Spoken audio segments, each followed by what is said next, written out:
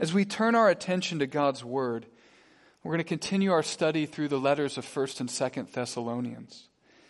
And we finished up 1st Thessalonians a few weeks ago, and Pastor Ben very helpfully introduced us to 2nd Thessalonians last week. And I just want to mention, sort of to piggyback off of what Scott said during his prayer, as we turn our attention to God's Word, I'm going to read the passage and I'm going to pray, but I just want to put out a special plea to you this morning. That as we pray, don't make the prayer a spectator sport. You are welcome and in fact encouraged to be praying along with me. And I would say especially this morning, there is a certain joy and beauty to the truth that God has for us in this passage, but there is also a heaviness as we wrestle with suffering and persecution and what God was doing for those believers in that end among us. And so I just plead with you, as I pray, please pray as well. Let me read what Paul had to say to these believers. It's hard to know where to break some of these passages. And so I'm going to dip back into a few of the verses Ben Bechtel read last week, but read through verse 3 all the way through the end of the chapter. I invite you to follow along with me on the screen or in your Bible. Paul, Silvanus, and Timothy write to this church in Thessalonica.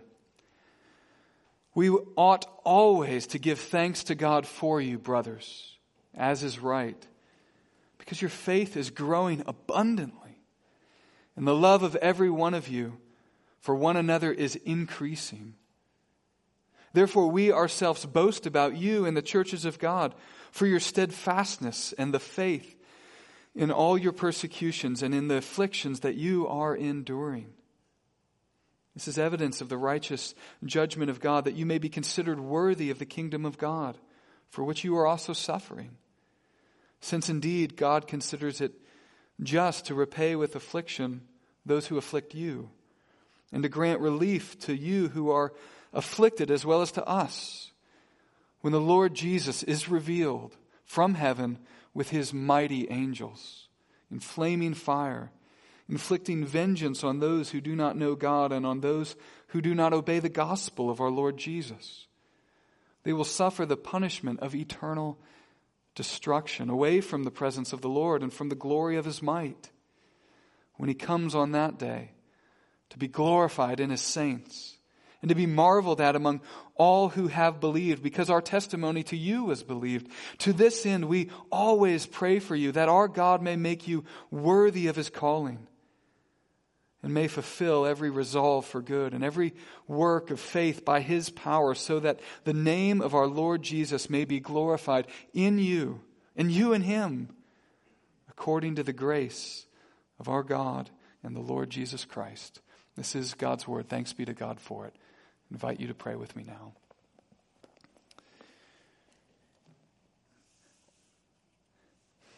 Heavenly Father, there are circumstances in our lives that often conspire to make us feel more acutely, come, Lord Jesus, even so, come. And suffering and persecution, as this church was experiencing so many years ago, and as your church throughout time has continued to experience these same things, we echo that prayer at the end of the book of Revelation, come, Lord Jesus. But between that day and this day, may you fill us with hope that you are indeed coming, even as we study this passage in particular. In Christ's name we pray. Amen. Well, when I was interviewing to be one of your pastors some 5 years ago, almost 6 here in the fall, after I preached, we had a congregational meeting where everybody asked questions they thought would be helpful in getting to know me and discerning whether it would be a good fit. And from the back of a sanctuary, a man raised his hand. A few of you might remember this. And he asked how many funerals I had officiated and how much experience I had with suffering people. I told the church and the man briefly about my grandfather. If I had told you at the time that my grandfather had recently passed away then that would have been true, but it wouldn't have been the full story. He actually took his own life. And when I got the call from my mother, I drove 2 hours north to Phoenix to go sit with my grandmother and aunts and uncles. And my grandfather had been dying from cancer at the time. And very few of my family members, on that side especially, are Christians, so I ended up officiating the funeral service. And under a pavilion at the National Memorial Cemetery in Arizona, as a veteran played taps on his trumpet, I attempted to honor God and my grandfather and comfort our grieving family. Now, at first, as this man in the back of the sanctuary asked this question about my experience with suffering people and officiating funerals, I sort of thought it was a little bit of a dig at my age. And it might have been. But I also realized, and especially in hindsight, that this man was also dying of cancer and did so not long after I arrived to be one of your pastors. Relentless suffering can make your mind go to dark places. It was true for this church in Thessalonica, and it's true for us. A few years ago, I was undergoing some severe and very mysterious health challenges. I lost a ton of weight, got sick 1, 2, 4 days a month, and then it was 4 or 5 days a week. And most of that is largely behind me now, but I can tell you in the lowest of lows, as I laid on my bedroom floor or the bathroom floor, there were times when my mind went to dark places. And some of you know this as well. I took just a few minutes to list things as pastors of this church that we're aware of, that we're praying about when we gather as leaders. And the list was a doozy, just quickly jotting it down. Some of us have kidney failure. 2 that I know of, that we know of, recently lost their fathers. 1 of our former members recently went into hospice care. Another has had back surgery and because of age and other complications has had to move away and isn't fellowshipping with us regularly in the same way. I think of 2 women here at our church that have recently undergone divorces, and one of them, I think of, can't go back near home because of fear of physical danger from her extended family. There are miscarriages, MS, Parkinson's, and cancer. There's an adult parent who desperately wants to help his adult child, but it seems like Humpty Dumpty, no one knows how to put her back together again. And in these dark moments, our minds, even our Christian minds, formed by the gospel, shaped by the word of the God, can go to dark places. Am I doing something wrong, Lord? Does God know? Does He care? Could He even do anything about it if He wanted to? And so on. The questions come. But it's into this kind of darkness and other kinds of darkness that Paul shines the hope of the second coming. Jesus is coming again, he says, quote, to be glorified in His saints, verse 10. Jesus is coming again, Paul says. Now, that's been Paul's theme throughout 1 Thessalonians and 2 Thessalonians, but it's also specifically true in this passage that this is his hope. As we get into the specifics, the first thing we're going to see is the theme of celebrating God's sustaining grace. In the midst of these kind of great difficulties, God can and does sustain His children by grace. Look with me again here at verses 3, 4, and 5. We ought always to give thanks to God for you, brothers, meaning brothers and sisters, as it is right, because your faith is growing abundantly. And the love of every one of you for one another is increasing, which is precisely something he had prayed for them as he wrote 1 Thessalonians. Therefore, we ourselves boast about you in the churches of God for your steadfastness and your faith in all your persecutions and in all the afflictions. Afflictions is going to become an important word in the next section. in all the afflictions that you are enduring. This is evidence of the righteous judgment of God, that you may be considered worthy of the kingdom of God, for which you are also suffering. Here we read of Paul giving thanks to God for these believers. Indeed, he's going around to all the other churches and apparently bragging about them. He's celebrating with great joy what God is doing among them in the midst of their trials. I want to say a few more things about this, but let me re-say some things we've been saying throughout the summer to get the context again before us. I know every week throughout the summer people travel, there's visitors, even here this morning. Let me reset the context for you. So Paul, on his missionary journeys, he's traveling across different parts of Asia Minor, and as he does so, he visits Thessalonica. Thessalonica is a port city. It's the capital of what was then Macedonia. It's in Greece today. Think of Macedonia, as I've said throughout the summer, like Boston or Baltimore, other port cities. Some 100,000 people live there. It was a large city at the time. There's industry, there's commerce. And Paul preached to these people the good news of Jesus Christ, His death, His resurrection, His ascension, and His second coming. And they were changed.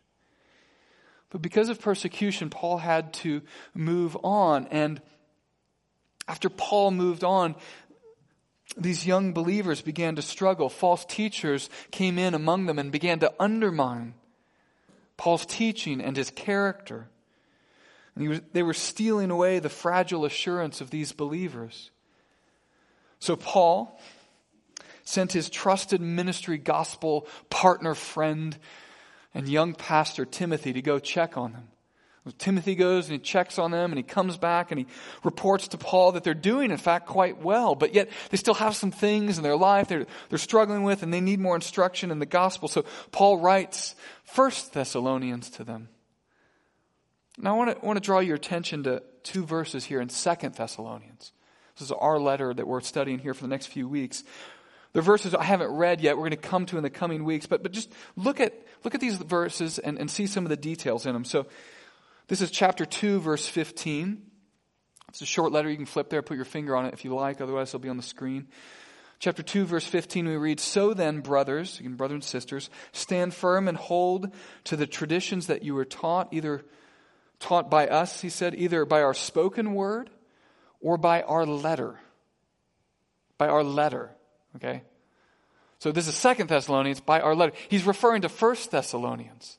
Right, so there's this relationship. We were there, we spoke the word of God to you, and we wrote you another letter to do the same, to encourage you to stand first. In fact, this letter he's writing now is going to be for that same purpose. Now, again, let your guys go down to chapter 3 verse 11. We see this. "For we hear that some among you walk in idleness, not busy at work, but busybodies." And we're going to come to that theme in a few weeks. But the attention I want to put you on here is right there at the start, those first three words, "for we hear." Right? So like he wrote him a letter. He wrote him a letter, 1 Thessalonians, and he wrote him another letter here, 2 Thessalonians. And between those two letters, "for we hear." What does that imply? There must have been a report that was given back to Paul about how they were doing after he wrote 1 Thessalonians. So there's these reports, there's this communication flowing between them. Now, we don't have that report.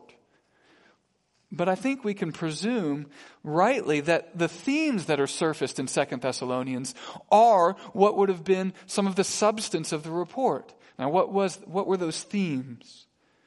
And we're just starting 2 Thessalonians, so we haven't broached them yet. But let me just tell you what the three big themes, the three purposes of this second letter were. So when Paul says, "for we hear," what were some of those things that he heard?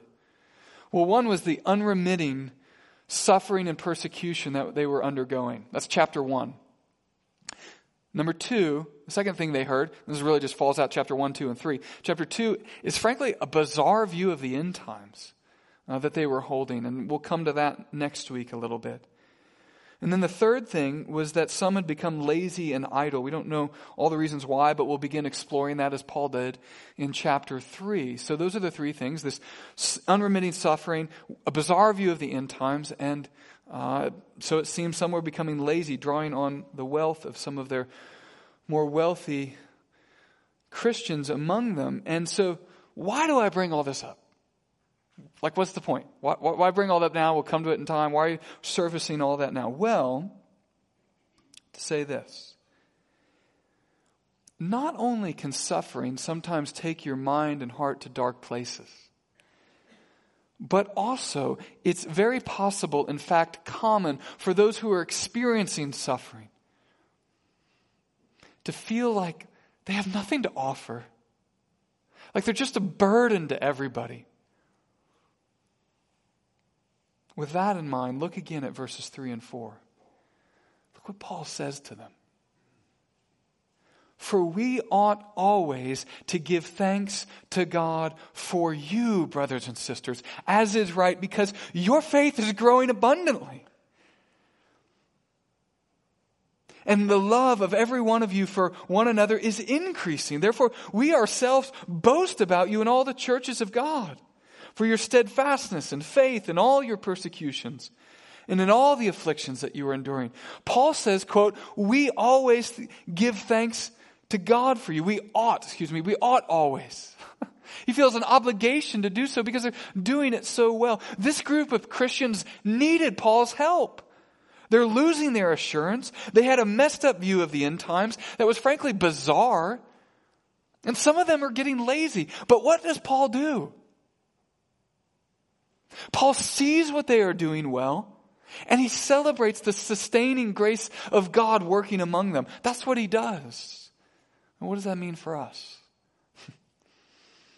When you and I see others among us, even specifically those who are new to Christianity, and they have a ton of things wrong in their lives, sins and struggles, messed up theology, messed up home lives, do we have the eyes to see what God is doing among them?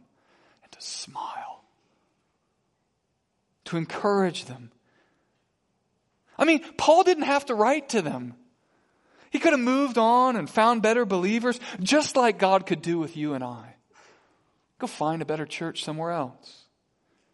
But Paul didn't forsake these young believers. More importantly, God didn't forsake them. And we shouldn't forsake those young believers or old believers among us who need our help, need us to look back some of the drama, some of the struggles, and just say, I see God doing something beautiful in your life. I've been wondering this last week if Paul had a special love for those who were suffering persecution, because he himself, before he was a Christian, spent some time persecuting Christians himself. Now, we don't know what that did to him, and the way he might have had a special love in his heart for those who were undergoing persecution. But we do know that's what he turns to next in this letter. He takes up persecution and affliction more specifically. But as he does so, he addresses those, I'll say it this way. There are those who are doing the afflicting, those who are doing the persecution. He's not so much talking to them. He's going to talk about them. What he's going to more so do is talk to those who are receiving the persecution about those who are doing the persecution. Or in the language of this passage, he's going to talk to those who are afflicted about those who have done the affliction. Speaking to believers, I'll explain, but let's read the verses and get them in front of us. Verses 6, 7, 8, and 9. It's picking up mid-sentence, so I'll just do the same thing. Verse 6, since indeed God considers it just to repay with affliction those who afflict you, and to grant relief to you who are afflicted as well as to us, when the Lord Jesus is revealed from heaven with his mighty angels, in flaming fire, inflicting vengeance on those who do not know God and on those who do not obey the gospel of our Lord Jesus. They will suffer, Paul writes, the punishment of eternal destruction away from the presence of the Lord and from the glory of his might. Again, Paul's speaking not so much to those who are doing the affliction, but he's speaking about them to those who are receiving the affliction. Now, to be sure, Paul says some troubling things here, doesn't he? Paul speaks of Jesus coming in flaming fire to inflict vengeance on those who do not know God or obey the gospel. He speaks of them suffering the punishment of eternal destruction, not just temporary destruction, but hell, it seems here from this passage, is as eternal in its torment as heaven is eternal in its joy. That's troubling. And Paul speaks of being kept away from, quote, the presence of the Lord. In evangelical Christian jargon, we sometimes speak of a Christless eternity. Sometimes it's a euphemism. An eternity without Christ. That's true. At least hell is an eternity away from we read the presence of Christ, meaning the presence of His glorious grace, the presence of His joy, the presence of His laughter, the presence of His forgiveness, the presence of His love, and instead in the presence of His wrath. All this is, again, troubling. But I wonder if, again, as we look more deeply at the context, if the context here would help us again. Look at verse 6 one more time. Since indeed God considers it just to repay with affliction those who afflict you. You see, it's possible from a privileged and relatively justice-filled experience of life to consider God cruel for judging those who don't know Him. But what if the pervading experience of our lives was one of injustice? And for some of you, you don't need the what if. Some of you have experienced great injustices.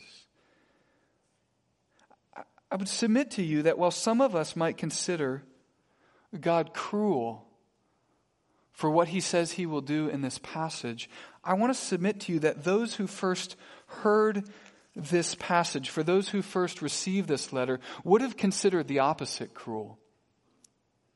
If God could watch injustice and not be moved, if God could watch His people wrongly afflicted and there be no response, that would have been cruel to them and they would have been right. We don't know exactly what form their persecution took. It seems later in the first century things really ramp up. But here at about 48, 49, 50 AD, I don't know the extent of their persecution they were suffering. They were likely excluded from aspects of society. In Acts 17, when Paul was there, some were beaten. Some of them likely were placed in jail. We don't know if they were killed. But what they wanted to know was, is God watching? Does He see? And so it is today. When there is a mass shooting, when the powerful sexually abuse the weak, when there is genocide, people ask, where is God? This passage has an answer. God is in heaven storing up the winepresses of the fury of His wrath that will be poured out, it says, in flaming fire on all who do not obey the gospel. That's where He is. He's keeping score. And when the game is over, no injustice will be unaccounted for. Either in the way sins were punished on the cross,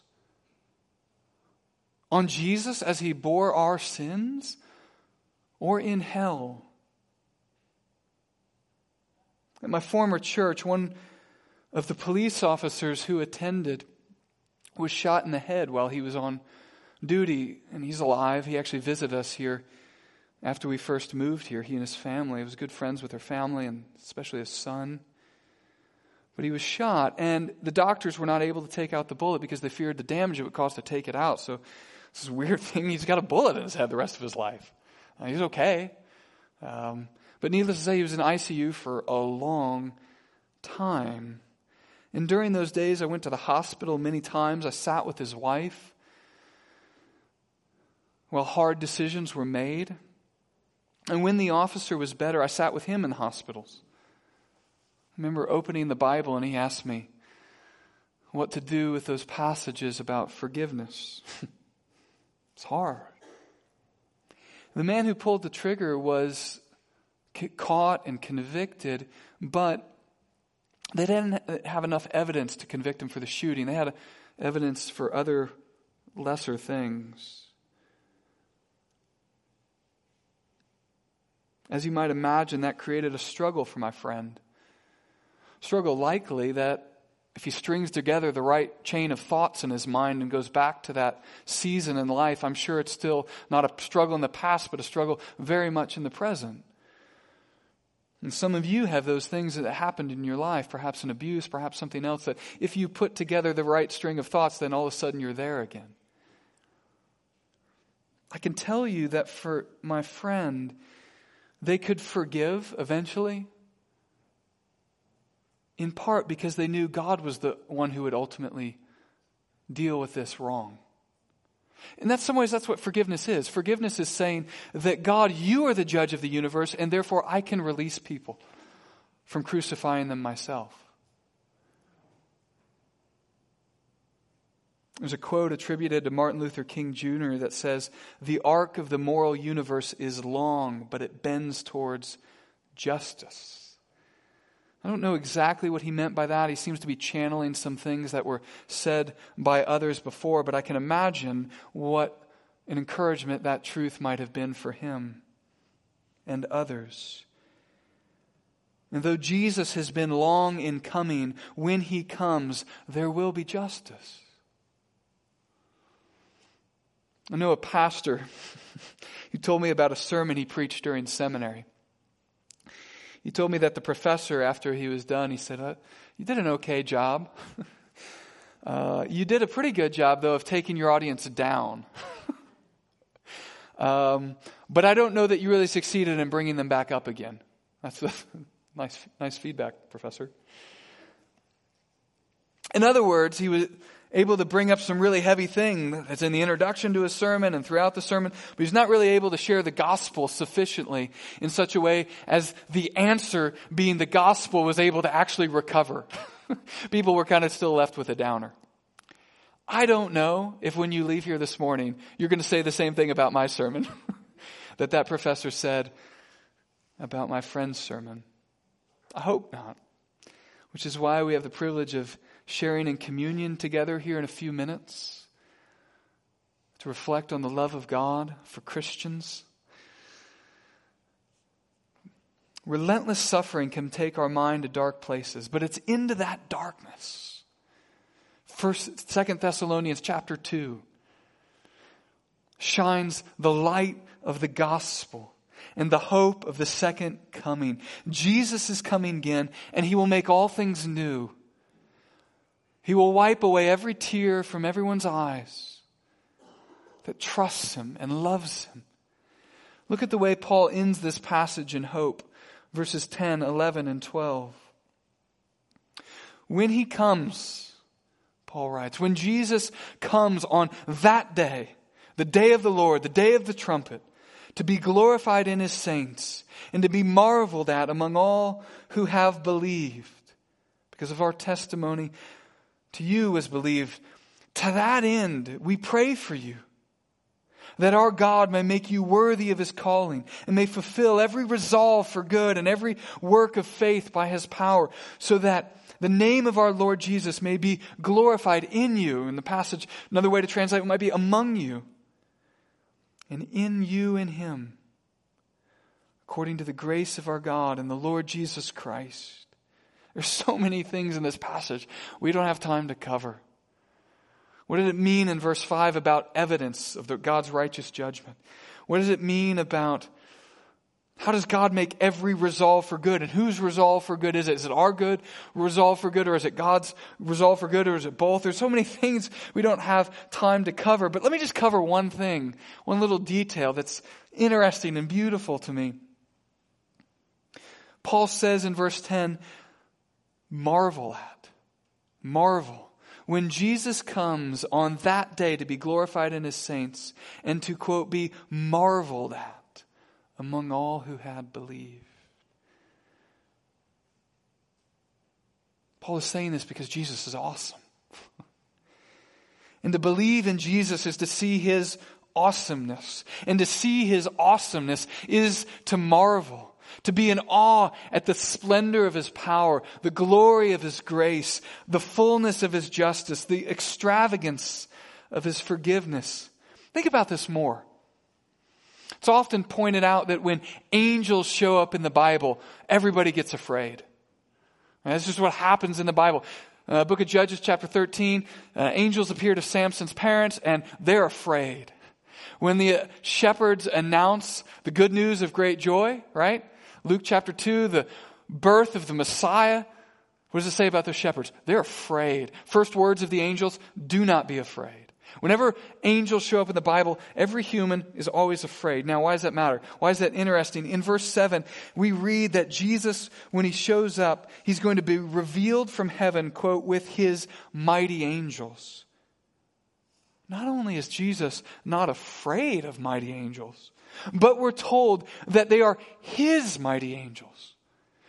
The submissive, obedient entourage of Jesus at the second coming are angelic beings who by themselves would make us afraid, but they come in tow with the Savior doing his will because of how marvelous Jesus is. They serve him. Let angels prostrate fall. We sang at the beginning of our worship service, and they do. And we will, as we marvel. In a world, as I said earlier this summer, that offers no sturdy hope for life after death, when the trumpet sounds, the Lord will return. And even if you have been in the grave for 1,000 years, God the Father will raise you with the same power he raised his Son from the dead. In a world where no medicine, no spiritual guru, no health regimen can keep you from preventing your own death, Jesus will come with a cry of command, the voice of an archangel, with the trumpet of God, and the dead will rise. In a world where everything eventually good ends, our best joys end, our best experiences end, all of our best relationship ends. In a world where everything good ends, this passage encourages us that when Christ comes again, we will marvel at his return because his return will be the marvelous answer to every longing we've ever had and the fulfillment of every joy. I'm going to close by reading a passage about the Lord's Supper from the Apostle Paul from 1 Corinthians 11. Then I'll pray and I'll invite the worship team up and we'll celebrate together. Look at what Paul says to another church about the Lord's Supper, really to us as well. Paul writes, "For I received from the Lord what I also delivered to you, that the Lord Jesus on the night when he was betrayed, took bread, and when he had given thanks, he broke it and said, 'This is my body, which is for you. Do this in remembrance of me,' remembering all of me, all of my love, all of my grace, all of my gospel, all of my forgiveness, all of my hope for the future, all of my healing, resurrection power for you in remembrance of me," and all of that.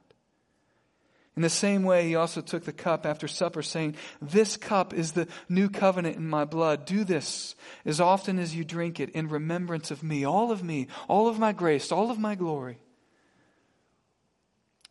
Now mark this.